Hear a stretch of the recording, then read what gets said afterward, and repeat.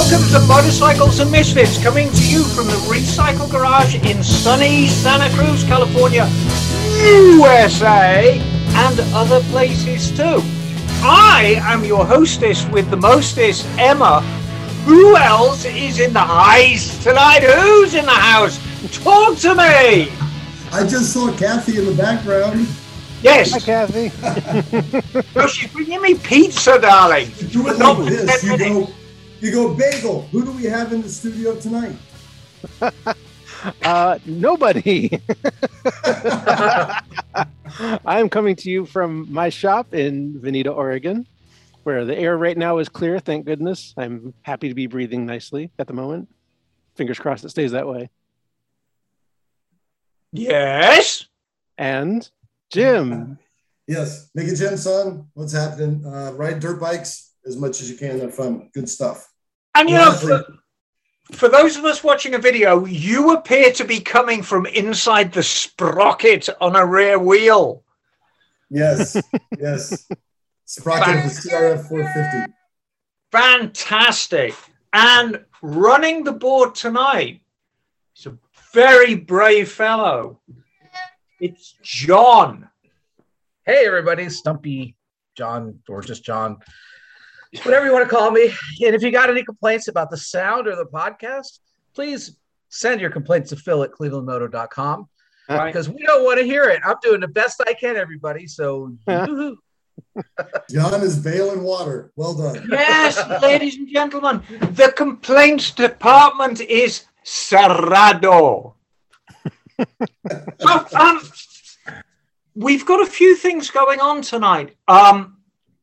Jim and John have a ride report because Jim has been doing his favorite thing ever in the world, and that is riding dirt bikes around in the desert.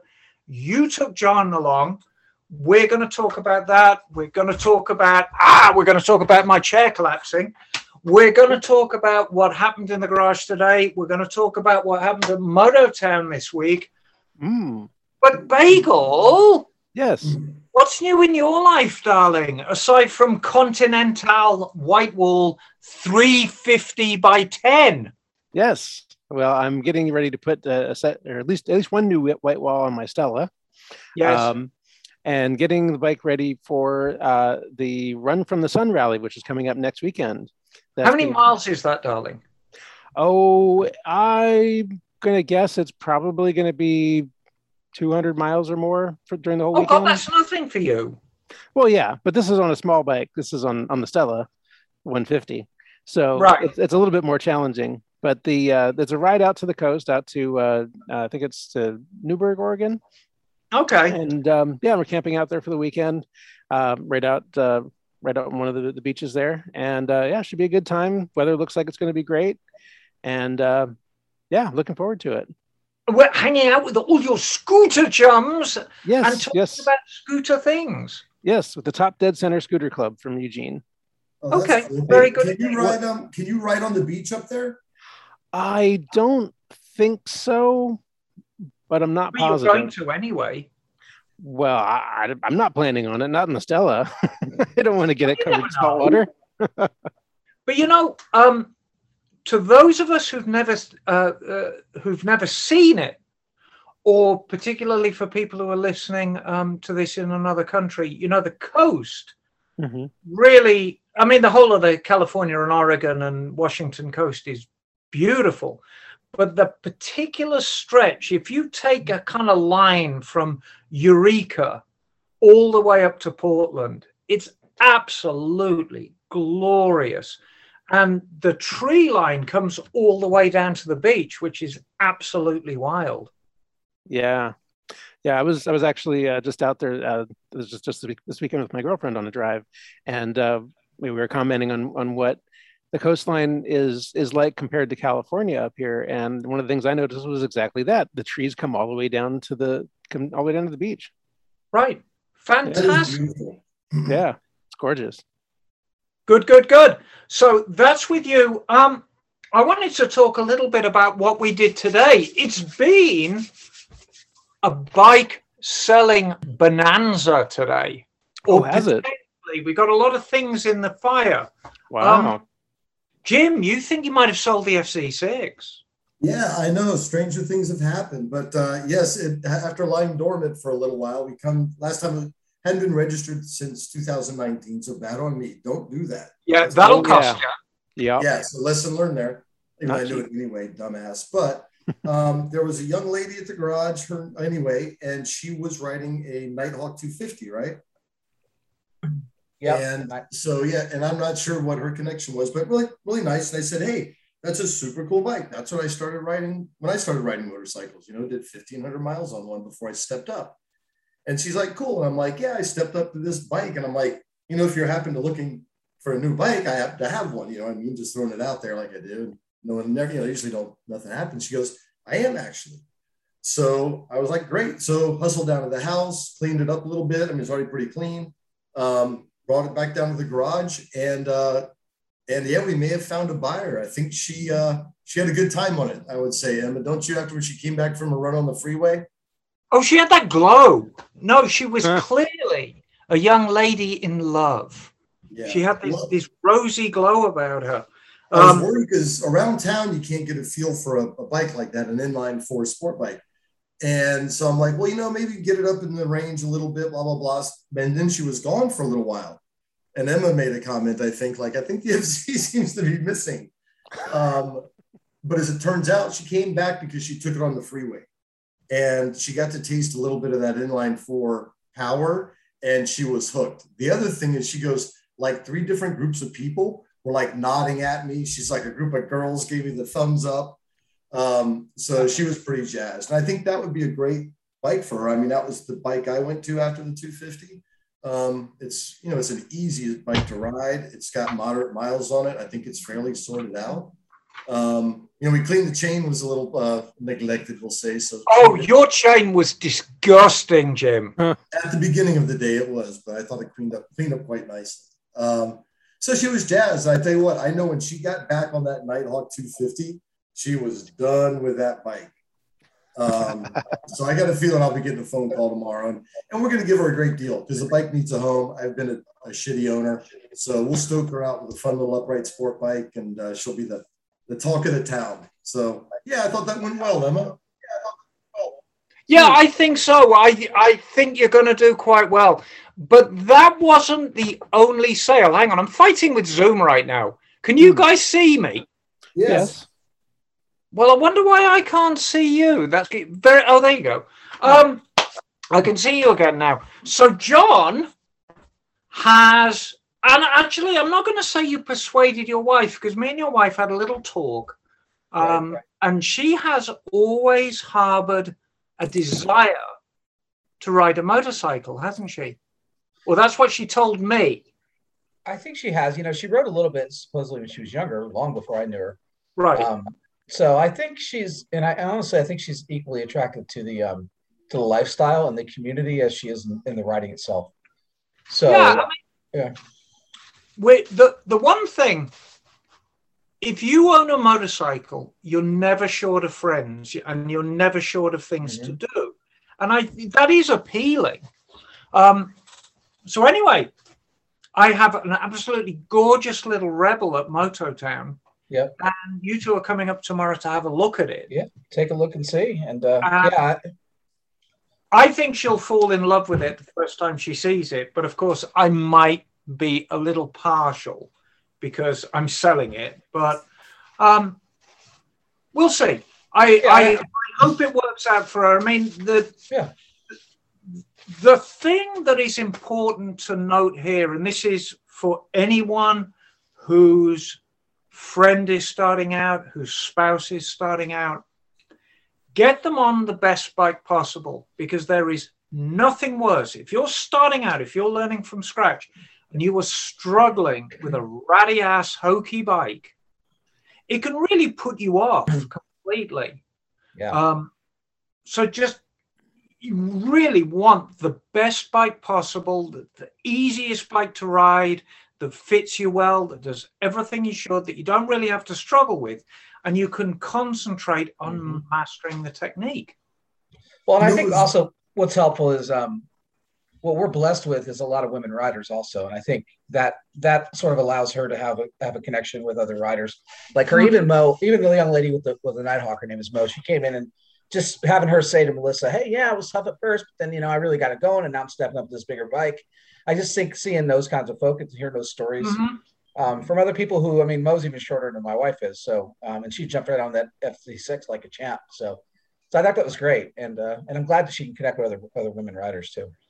We know it was cool. We had two young ladies on great bikes today. We had that Nighthawk 250 and then the Rebel 250. Exactly. Right? Two young ladies getting into bike. I actually went for a ride. Ella, I think was her name, with the Rebel. She was leaving. I was buttoning up the garage right when you left, Emma. And she's like, "Oh, I'm going for a ride." And I'm like, "Oh, I go, but I got to, put everything away." And she's like, "Oh, I'll wait." So she helped me put the chairs away and we took a nice little ride up in the hills. But what great bikes to start out. I mean, they can flat foot easily. They're, tons of muscle memory. So it was cool. Yeah, I think I'm glad your wife came by today, John, because you got to see, people doing their thing. Well, just as a reminder of the Rebel, and this is the old twin-cylinder Rebel we're talking about. I mean, the new single-cylinder Rebel is a great bike in its own. Yes, the old ones. Yeah, but the old twin-cylinder Rebel had an interesting story. It's a world bike. And I mean, Honda designed it for the world. And it's very easy for us here in America land, because we like big things. We like big bikes and everything. This is a bike you start off on. But for a lot of the world and many countries in Europe, the Rebel 250 is an aspirational bike. I mean, this is your forever bike. And Honda understand this and built them that way. And the production line at Honda for the Rebel, it had its own production line, and it was mostly inhabited by the guys who were close to retirement, who were really good at their job and really, really meticulous, and built this thing to a really, really high standard. And people tend to forget that about the Rebel, of just what a very, very high standard that bike was built to. They build those in Japan, don't they? Bike for Honda. Don't they build those in Japan? Yes. Oh, yeah. Mm-hmm. The twin-cylinder ones were always built in Japan.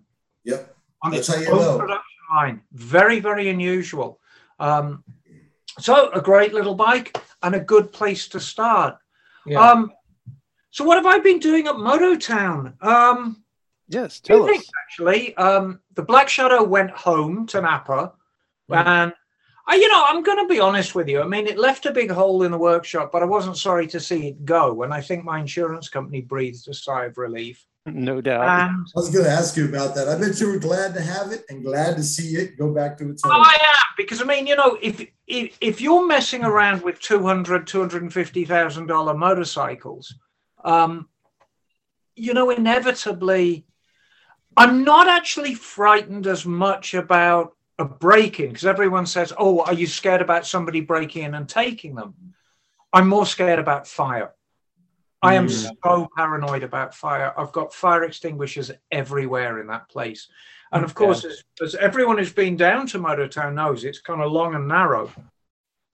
And my biggest fire extinguisher is way down at the back on the back wall. Because, if I'm working that back there and a fire breaks out, I've got to go through it to get out. So I'm going to have to fight it. So I've got this giant 20-pound fire extinguisher, which I'll grab like Thor's hammer. But, I thought you were going to ride it out. You're going to hop on top of it and ride it out like a witch's broomstick. Exactly. In fact, I think there was a video on YouTube about guys on a Russian bus or something. Yeah, you've seen it. Subway. On the subway, and he's riding the fire extinguisher. That'd be me. But it was, that bike had been a huge part of my life for 3 months. And I mean, when you take on a bike like that, it's not like working on another bike. You really put your body and soul into it. And I did. And it was almost like giving a child up for adoption. It had really occupied every working moment of my life for 3 months. And I'm not going to lie, I did other jobs, but it was really, the main attraction was always the Black Shadow, and it was always there looming and I knew I had to finish it. And, you know, you never finish them to your satisfaction, but the owner was happy, and that's the important thing. So well, I'm just curious, what was the hardest part about going through that? I know we talked a little bit about sourcing parts and all that kind of stuff, but was there any one like crux of the thing? No, British bikes have never, ever, ever given me the slightest problem with parts. Any British bike made after the Second World War, and many of them made before as well, there is not a single part you cannot get. It's a slightly different vibe because you have to kind of wade your way through the good stuff and the crap stuff. And just because it's expensive, it doesn't mean it's the good stuff. So you've got three choices. If you get a British bike on the ramp and it needs a part, you can either get a new old stock part. And that's, of course, the best, because if the bike's from 1951, it's 1951 quality part, which is very, very high. However, it's been sitting on some bloody shelf in the back of somebody's garage for 70 years, so it might not be in the best condition, even though it's new. That's choice number one. And then you get into the repop parts, and there are some very, very good repop parts. I've got a Triumph on the ramp right now, which needed new rear shocks. I ordered a set of shocks from Hagon, who were quite a famous British manufacturer. And I was absolutely tickled how beautifully made they were. They're absolutely gorgeous. The welding and the paint finish and the chroming on them is it's superb.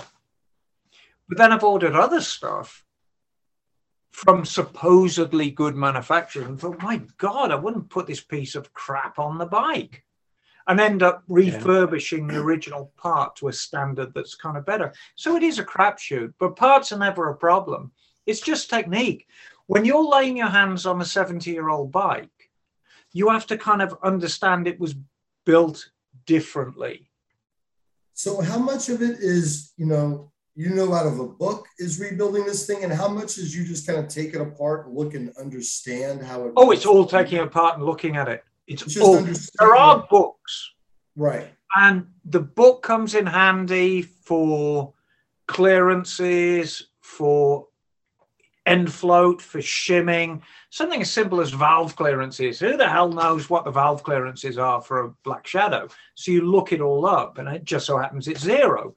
You just twiddle the push rods and there's your zero clearance. But in terms of actually laying your hands on it and working it, you take it apart and you figure out how it was done. Yeah, I've never seen a book at your shop. At the old shop. It's all in my head, darling. Yeah, well, literally, I remember I was over one day and we were trying to pull some sort of clutch off a three-wheeled, some sort of a motor, and we were just doing it. Next thing you know, you got this other wheel puller on it, popped it off. But no, I've never seen a book around what you're working on ever. I use reference material. I know a lot about bikes, not because I'm a particularly great mechanic. I've just been around for a long time. And if you throw enough shit at somebody, it's going to stick. But I still use reference material. It's just, I hate to sound pretentious. It's just easier to get it online. And as long as you understand the source you're getting it from, you can just and that's where I went to go for the shop manual for the Stella that I'm working on right now. Yep. Exactly. And again, the trick online, it's the same as buying parts. You've got to sort out the wheat from the chaff, as it were, because there is a lot of misinformation out there. But generally, owners' clubs are great sources of information. Facebook clubs, of all things, Facebook groups, one brand only Facebook groups, my Trident, my purple Trident. All the Trident Facebook groups. And, it's amazing what kind of nugget of information you can get on there. Oh yeah. Exciting times for my Trident. So, yes. The one thing I don't like about that bike, aside from the fact that it blows up when you ride it fast, is it's got the original carburetors on. And as you know, with British carburetors, you've got to tickle them. You've got to flood them. And of course, fuel gushes everywhere. And the trouble is with the Trident, there's kind of like in the engine, there's this neat little tray underneath the carburetors that's kind of self-made. And the fuel tends to pool there. And so it kind of soaks down into the gaskets and dries all the gaskets and makes a terrible mess. And I've been after a set of solution for some carburetors. But don't ask me why. I was online on an Australian website, and I just bought myself a glorious set of pumper carbs from Mikuni OZ. Already assembled, jetted for the T150 with accelerator pumps. Really nice set of carbs. And it wasn't unreasonable. I've just got to wait a few weeks for when it comes from Japan. So I'm excited. That's going to be a box I'm looking forward to opening. And it just so happens I've got a Trident on the ramp right now, and I'm going to sell him my old carbs because he wants to keep that bike original, and he needs carbs badly. So it all comes around. Perfect. That's great. And those old carbs are probably worth more than what you paid for the new ones, right? I'm probably, I'm trying to be fair about it. The new carbs cost me, I think, $1,000. And I'll probably sell him the old ones. I mean, mine are very, very nice indeed. They're a nicer set of Trident carbs as I've ever seen. Yeah. I'll probably sell him them for $600. Oh, wow. And so, he'll be happy with that. I'll be happy with that. It's an upgrade for me. It's definitely an upgrade for him. Sweetness and light all round, right? Yeah, absolutely. Excellent. All about. Very nice. And then I just wanted to finish because I don't want to turn this into the Emma show. So the next Vincent is already on the ramp, and that one is probably going home on Tuesday, and that's the 500 Comet. That's the little cylinder. And I've been riding that around. What a charming little bike. That is as much fun as you can have with 20 horsepower. Do you ever want to dress up in period dress and ride around Monterey and down? I wouldn't mind wearing a dress. Yeah. No, I'd love to. Wouldn't that be great? Dressing up like something out of the 50s. And yes. But I tell you what, if you were riding a vintage motorbike, and those Vincents look vintage, there's nothing modern about them, especially with a British vintage number plate, license plate on it, you'd be amazed. You stop traffic, you ride that thing through a city center, cars will stop and look at you. I bet. Yeah, it's great. And of course, it's a 500 single. It's got a big fat cam in it, so it's bop, bop, bop, bop, bop. It's loud. And it draws people attention because nothing sounds like that. What year is it? 51. Nice. 51 Comet. Gorgeous, glorious little thing. It's absolutely gorgeous. So anyway, that'll go by Tuesday, and then I'll start on the Trident. So there you are. Life at MotoTown, always interesting, seldom profitable.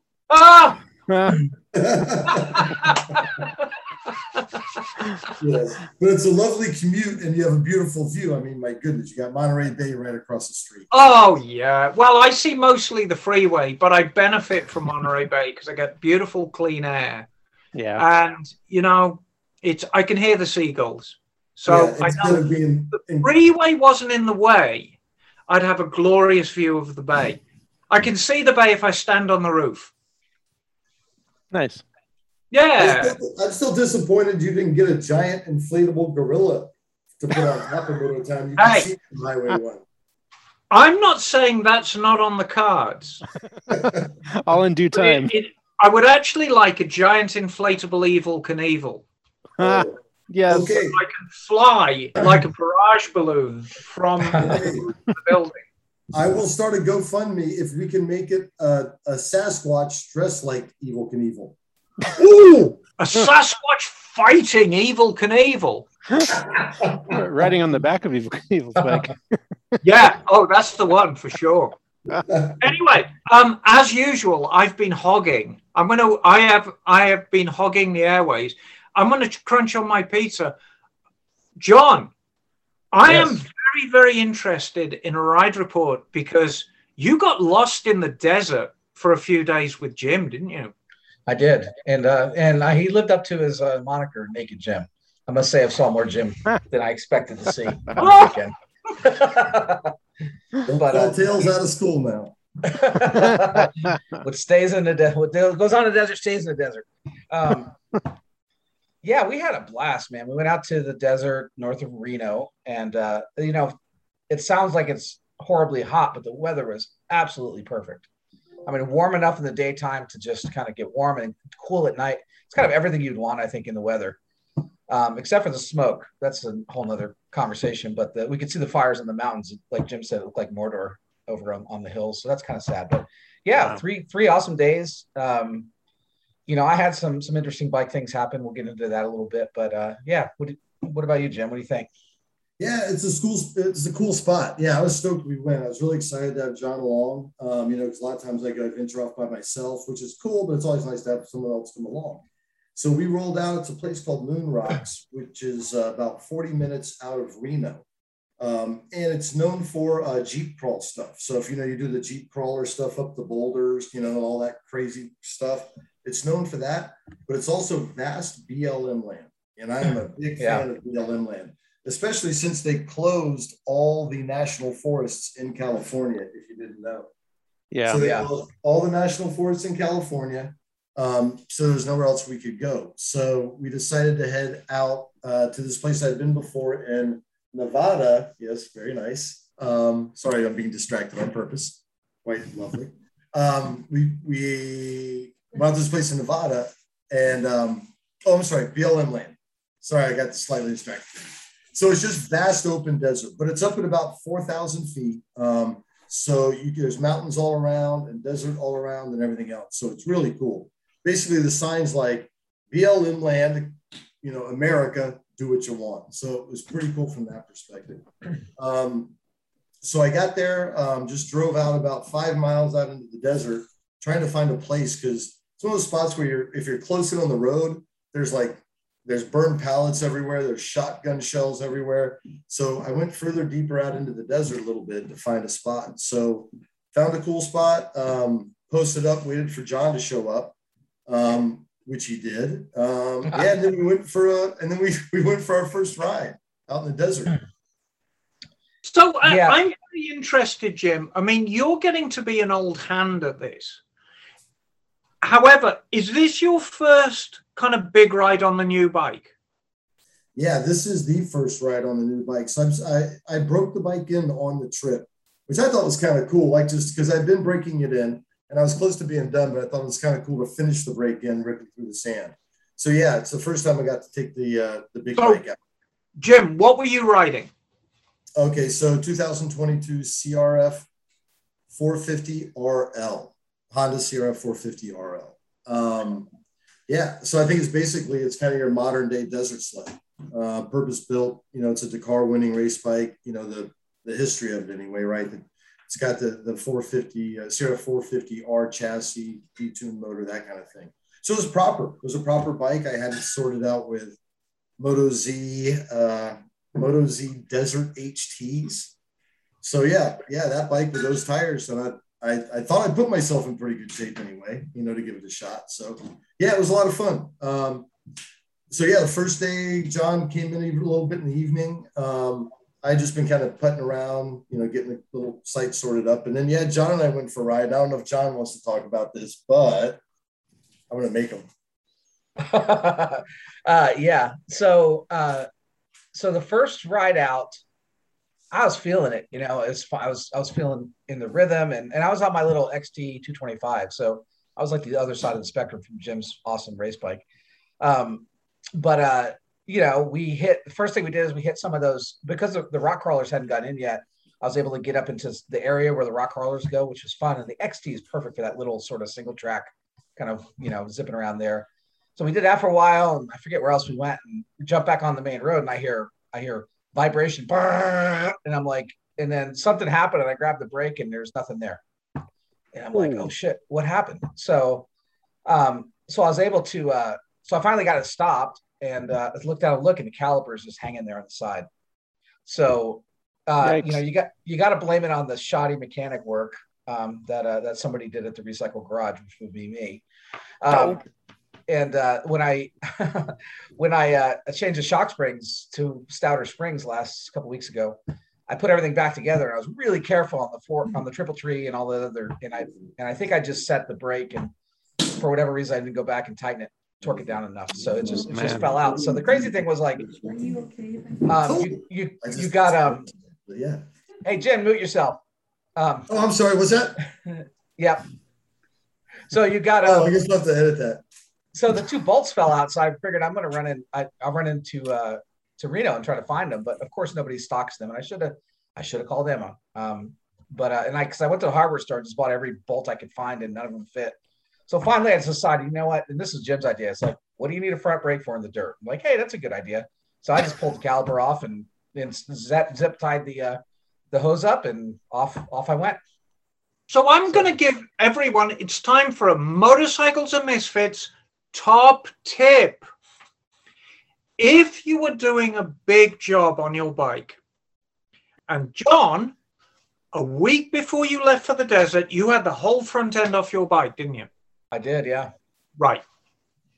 So if you're doing a big job on your bike, go to Office Depot, go to a hardware store, go anywhere and get a little bottle of whiteout with a brush, or the one that's like a marker pen.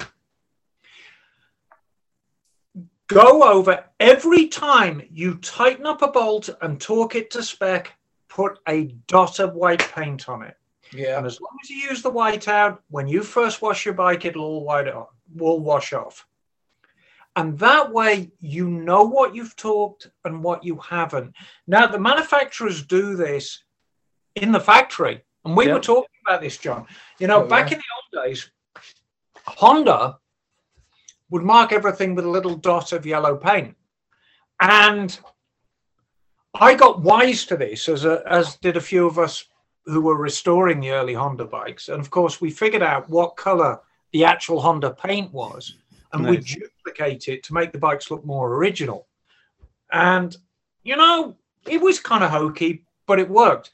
Nowadays, Honda do exactly the same thing, but they use a water-based paint. And then the final stage of the assembly is the bike gets washed and everything gets washed off.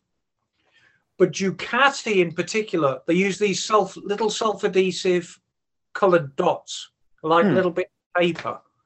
And they are everywhere, even including on Vespas, particularly on critical components. And you'll see 3 or 4 of them put over one another, you know, because they've just through so many stations.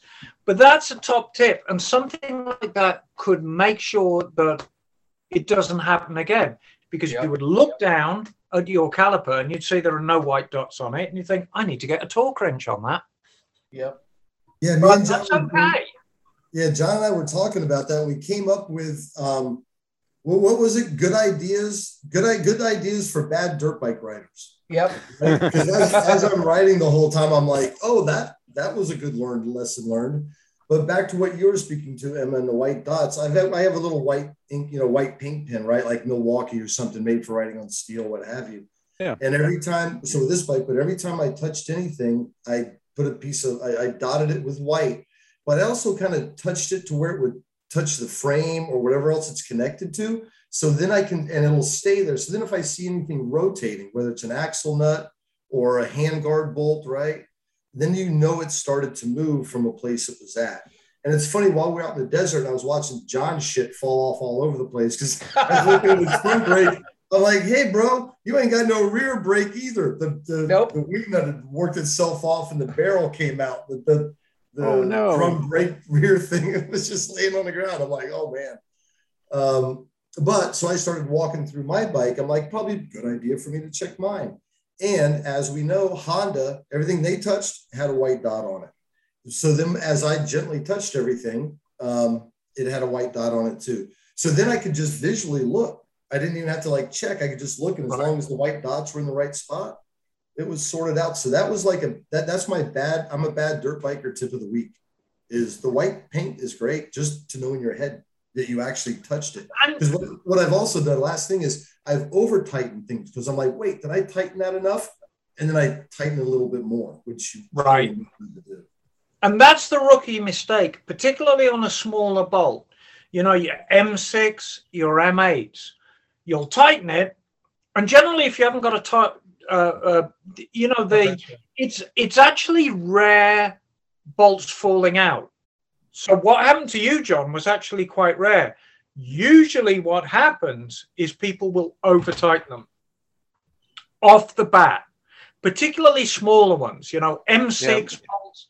I have lost count the amount of times the guys have come into my shop and said, oh, I was tightening up this bolt and I broke it off. If you're tightening up an M6 bolt, now an M6 bolt is the diameter of the thread, which means it's either going to have a 10 millimeter head or an 8 millimeter head. There's no need to use anything larger than a 1/4 inch drive ratchet on that. Even a 3/8 drive ratchet is too big. Yeah, because I mean, because you look at the torque values for like an engine side cover, and aren't like 9 pounds or 8 pounds or something? Yeah, exactly. It's nothing. Yeah. You know, you set your torque wrench to 8 pounds, you can barely feel it. Yeah, I think John had his set to 2. You know, and if you use the click like I like, I mean, one of these days I'll graduate to a digital one, but, you know, I've still got the click. You can barely feel anything under 10, but you know, it's practice, you feel it. But generally the rule of thumb is I've got 1/4 inch drive ratchets, I've got 3/8 drive, I've got 1/2 inch drive, and I've got 3/4 for the big boys. And the 3/4 I almost exclusively use on Ducati rear wheel nuts. You've got this giant 36 millimeter nut. Actually, it could be, no, I think it's 46 millimeter. It's 46 millimeter nut that holds the whole rear wheel on. And I've got this giant 3/4 drive Tommy bar that's as tall as I am, and you just, you know, and undo it. But yeah, so you tighten this thing up, you think, boom, and it's already over tightened. Then you go and have a cup of tea and you think, oh, did I tighten up that bolt? So you go out and give it another turn. And then, you know, your wife, husband, son, daughter, dog starts yelling at you, or your cat starts yelling at you. And then you think, oh, did I tighten up that bolt? And you go out and you ding. Ooh, that's the noise. Bing. Ding. Oh. Ding. You know, so, it's easily done. So don't beat yourself up too much, John. Buy a decent torque wrench, and I don't even know, you call it Tipex in England. You ever heard that term? Tipex is whiteout. But buy yourself a tiny little bottle of whiteout and a torque wrench. Can't go wrong. So my other thing is John parlayed this into an awesome couple of days of riding. So after we got that, we just took the brake off, put the rear brake back on, and then we were riding. And I thought that the riding was stellar. It was like I said, it's open desert with mountains in the background. Normally you can see forever. We did see the eastern edge of the Dixie Fire, so I was like, oh, what is that? That's kind of concerning. But it was gorgeous. You know, there's free range cattle. So we woke up one morning and you hear the moose unzip the tent, and there's a bunch of cows. Like, I think they were just curious because there's plenty of room out there. I think they just want to kind of check this out and pretend to eat at the same time. But it was really cool riding. I think it was sandier than I remembered it. It was a lot of sand. It was a lot of sand. Yeah. So the learning curve wasn't terrible. We spent some time getting used to it on the road. But once you get off, you know, into the trails, you know, it's pretty much you're going to be eating sand whether you want to or not, because you really don't know where you're going. You know, we didn't bring paper maps because it's kind of hard to get lost. Kind of. So really nice variety of riding. The weather was perfect. But that wasn't the only mishap, because John had to do another repair. So there's what was it, Jim? Top tips for bad dirt bikers? Is that what it is? Yeah, bad dirt bikers top tips. So my next top tip is make sure you got emergency stuff with you, meaning that one of the things I bring with me, I found these really cool metal cable ties. So I carry the regular plastic ones, and I carry these metal ones, and the metal ones are great because you can barely break them. So I was able to use those to fix the rear brake, which was, it was the perfect thing to have. So carry the right stuff with you. The other thing you want to carry is JB Weld or something like it. Yep. So what happened, right, we were coming down a sandy trail, and I was a ways back behind Jim, and I'm coming down the trail, and I clipped a big rock. And I went down. It was sandy, so I didn't get hurt, and I didn't realize. So I just kind of looked at everything, picked the bike up, kept going, and I think it was near the end of the day, or I think we were talking about going to somewhere else. And I'm like, I'm just going to go back to camp. So we went back to camp, and as soon as I got back, I looked down at my boot, and it was caked in oil. Oh, I'm like, oh crap! So I called Emma like in a tizzy, freaking out, and she kind of talked me through some of the things to look at, and eventually Jim walked over and he went, I think there's a pinhole leak right there. So what happened was in the cover for where the oil filter sits, it was $1 million shot actually, because I think if it hit anywhere else in the engine, it would have been a whole nother ball game. But it hit there, and there was a tiny pinhole leak in there, and it just shot all the oil out throughout the time. And wow. When we got back to camp, there was nothing, basically no oil left. So I was, so I got real lucky with that. But JB welded it up and put oil back in it, and I was like, okay, we'll see what happens. And it ran like a champ the rest of the weekend. So do you remember what I told you, John? I said two things about oil. It always goes down. You said it always goes down and back. Right. When you've ridden as enough British bikes as I have, you become an expert on oil leaks. Oil cannot move upwards. Oil leaks, so you look for the highest point. And that's where it's leaking from. That's the latitude. And then the longitude, generally, unless you ride your bike backwards, oil's not going to move forward. Now, somebody's going to say, oh, it can spray forward. And that is true. And if your oil is spraying, just kill the engine. Yeah. But generally, as a rule, if it's leaking or misting, it's not going to go up. It's not going to go forward. So you look for the highest point and the frontmost point, and everything should lead to there. And Jim, you kind of jumped on top of it. Yeah, I've blown up a motor without oil in it before, so that's kind of where you start. But yeah, I mean, it's there. And plus, I've seen this. I mean, it seems like the number one repair I've done out riding in the mountains in the desert here. It's a steel stick. It's a steel stick, either an engine cover or in this case a full oil filter cover. But that's a real common thing is you drop it on the side and rocks are pointing. They're all pointing and they're all over the place. So yeah, JB Weld and some safety wire or those zip ties John had, and good to go. So it was a good repair. I mean, that shit works great because there's no pressure on it, right? So we cleaned it up, daubed some on there, a little silly putty on there, and we rode for probably another 180 miles. I told him, I said, just sand it down and paint it black. No one will ever know. you know, so my question to you, John, Jim is in his happy place. I know for a fact, if I was to say to Jim, I'm your fairy godmother, I can wave a magic wand and I can let you do whatever you want to do all day, every day for the rest of your life. He'd choose to be riding a motorbike in the desert. That's his happy place. This was your first time.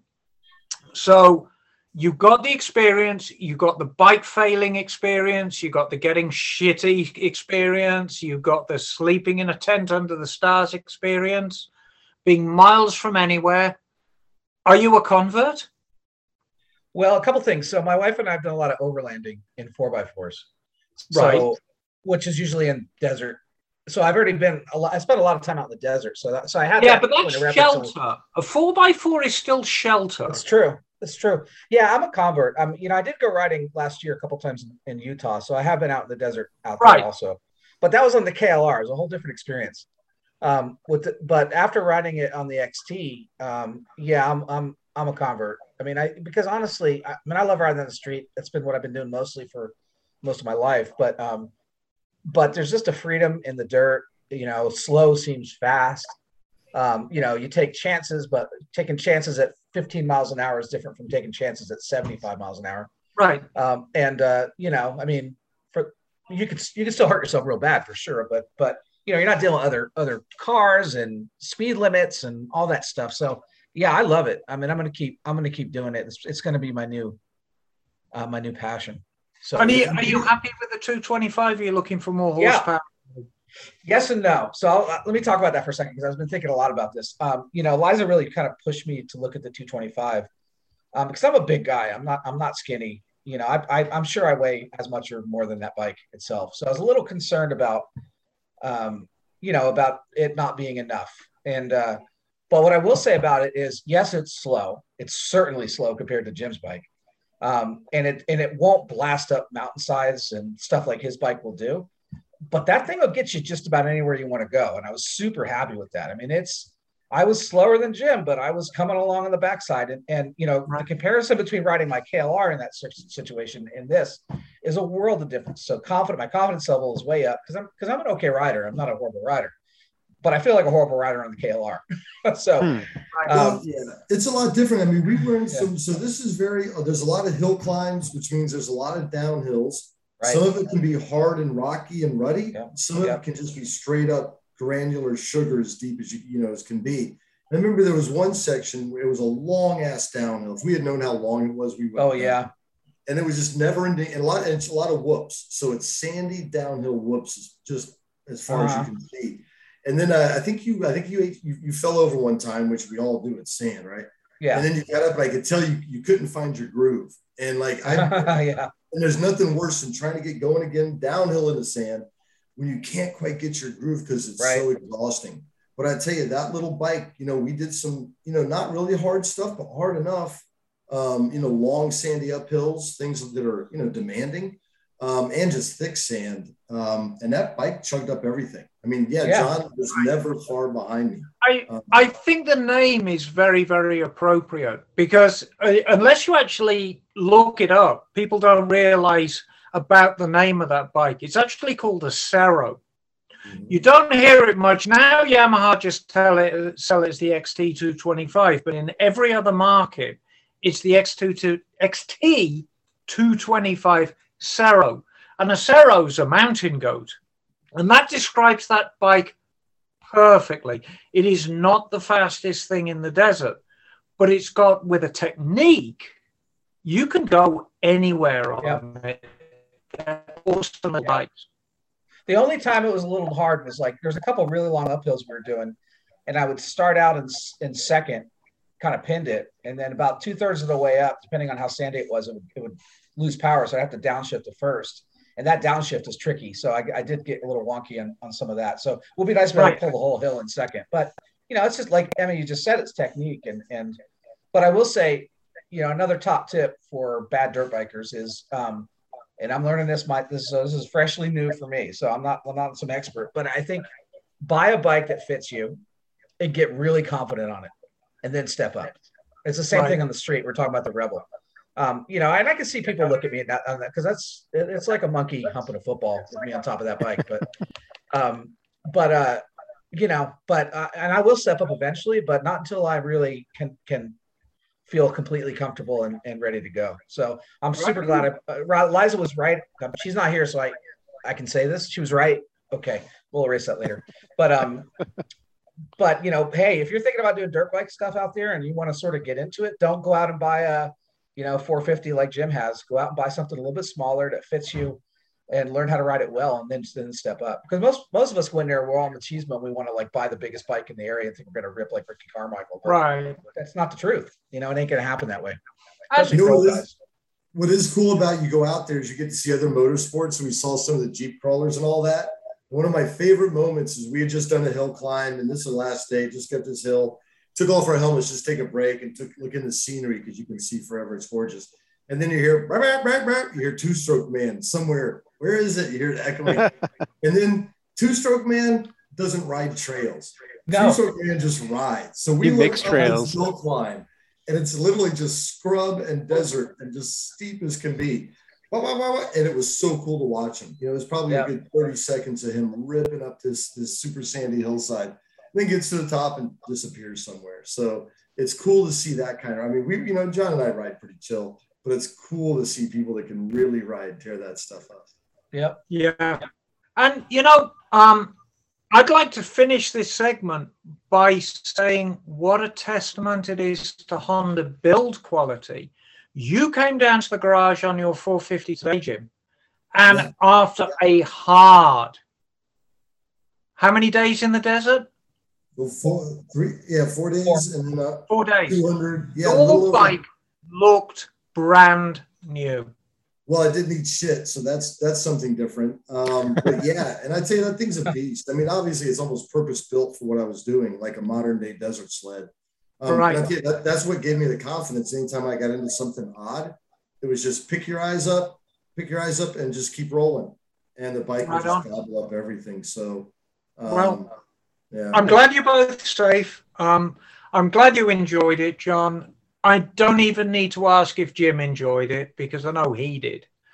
But I had cows. Cows were my alarm clock. It was awesome. Yes. John, you mentioned Liza, which segues me into, there is an elephant in the room, and Liza is missing. Yeah. Where is Liza? Where on earth? Well, I'm going to tell you. She's in Pakistan. She flew out on Thursday, I believe. Was it Thursday or Wednesday? Yeah. And she's gone completely dark. Nobody has heard anything about Liza until about an hour ago. She posted on Facebook, and it's a great picture. So Liza's doing her Chikistan tour in Pakistan right now. I know she's got there safely. I know she's got a happy band of people. I think Michelle Lamphair's out with her. She is. Yeah. Oh, nice. Which is great. Michelle's always great company.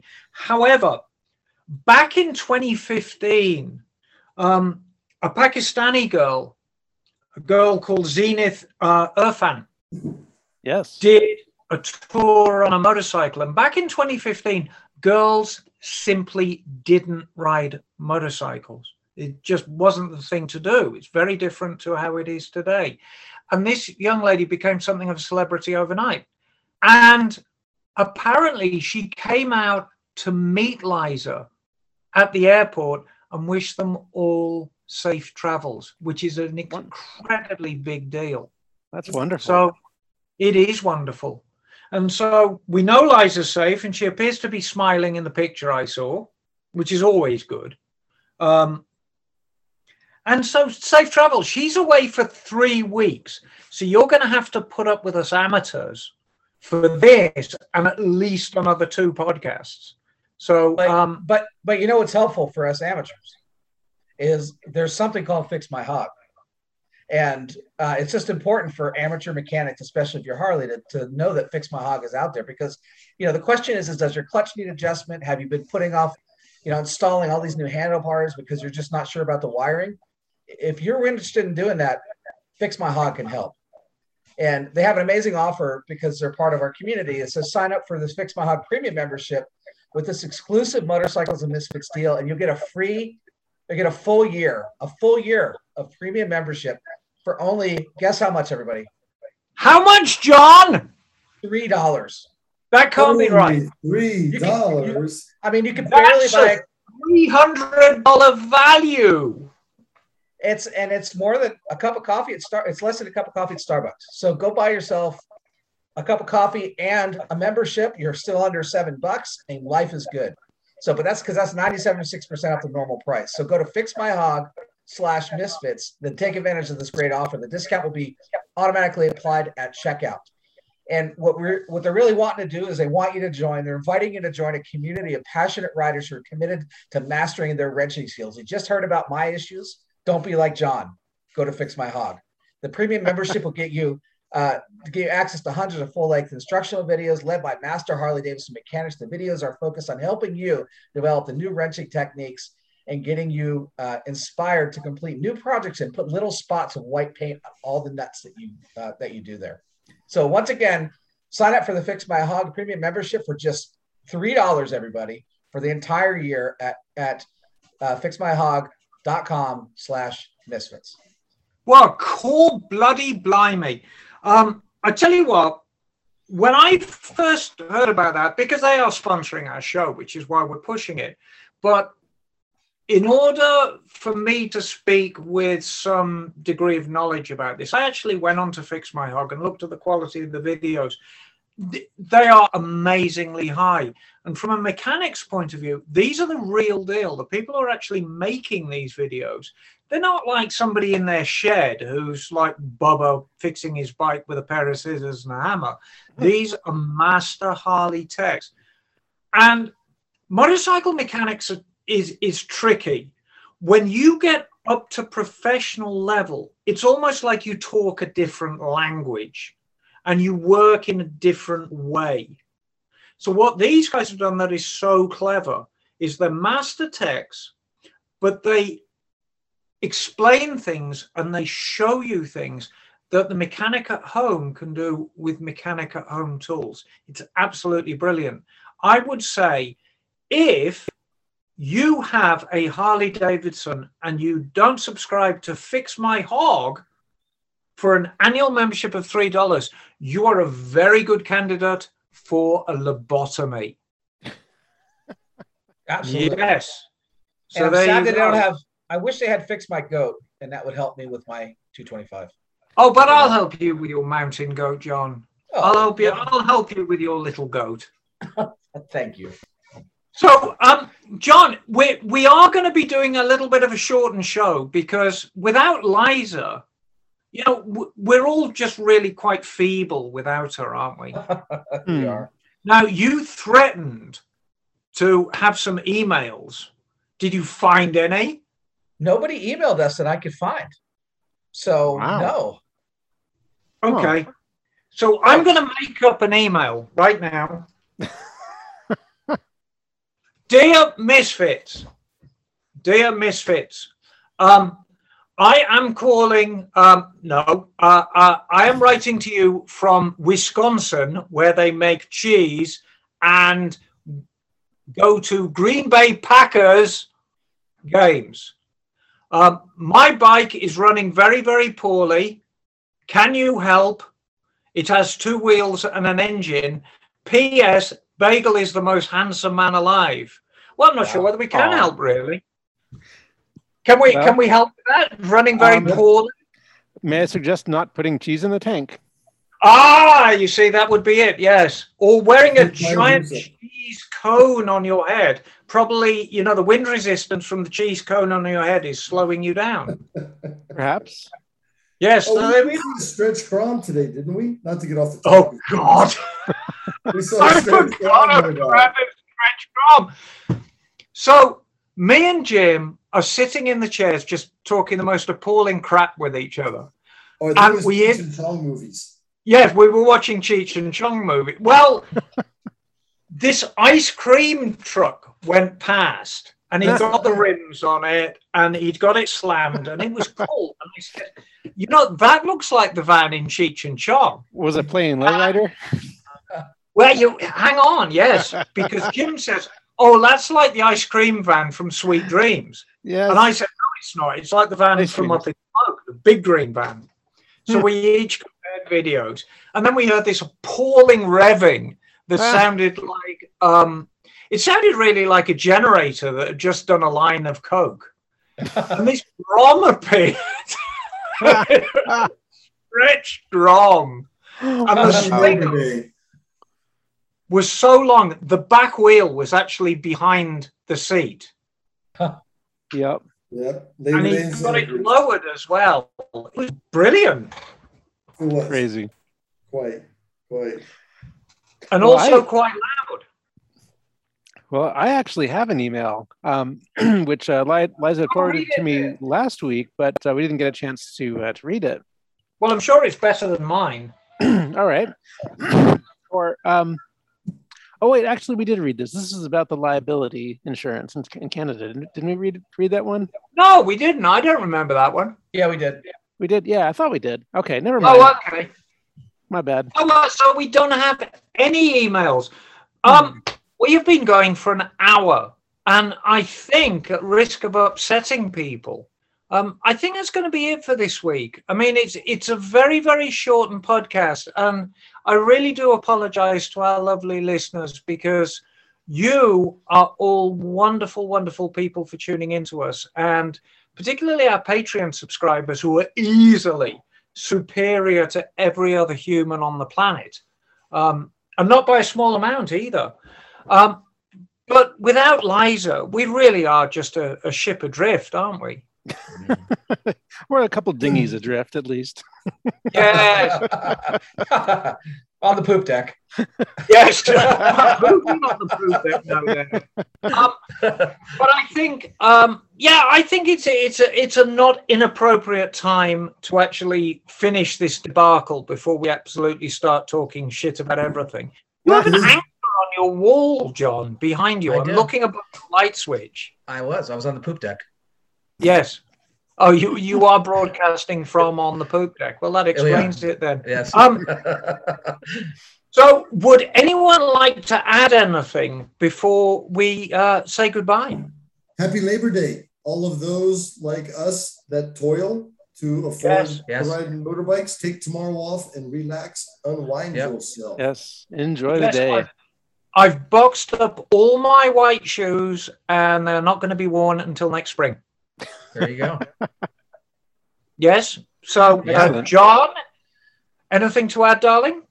COVID's the real deal. Get vaccinated, wear a mask. I hate it just like you do, but we'll get through this eventually. So keep your head up, ride motorcycles, and wear a mask. Yes, do the things. Bagel. Yes, do all the things. And man, I got to say, Stella 4-strokes are a pain in the ass to work on. What are? Stella 4-strokes. Oh, really? You have to. They're so cute. It's because they're made of Chinesium. No, they're not Chinese. They're Indian. They make the Indianium. Yes, Indianium. but to get to the air filter, you need to take off the rear shock and drop the frame down so you can get the air filter out. Oh, that's not right. Yeah, it's horrible. But it's doable. Just this is the first time I've done like a full maintenance on the Stella because it's only got 2,000 miles on it now. So so I'm learning all of the interesting quirks to it. You know why that is, though, don't you? And before we throw Stella or any other Indian manufacturer under the bus, I'll tell you why that is. Because it started off as a very different bike. Oh, yeah. The Stella started off as a 2-stroke Italian PX series. Exactly. And they've developed it into something it didn't start out as. Right. And whenever that happens, whenever you fundamentally change something, there are compromises to be made. And in that case, you've got to dismantle the whole back of the bike to get the airbox out. Yeah. So it's a little bit of a pain, but it's doable. But yeah, it's shoehorning a 4-stroke engine into where a 2-stroke engine used to be, and I do have to say though, it is a marvelous amount of engineering that went into this thing. I have even though the final fit is a little bit quirky, especially when it comes to maintenance. Right. But they've fit an enormous amount of engineering into this tiny little power plant in this bike, and it does remarkably well up to 55 miles an hour. So,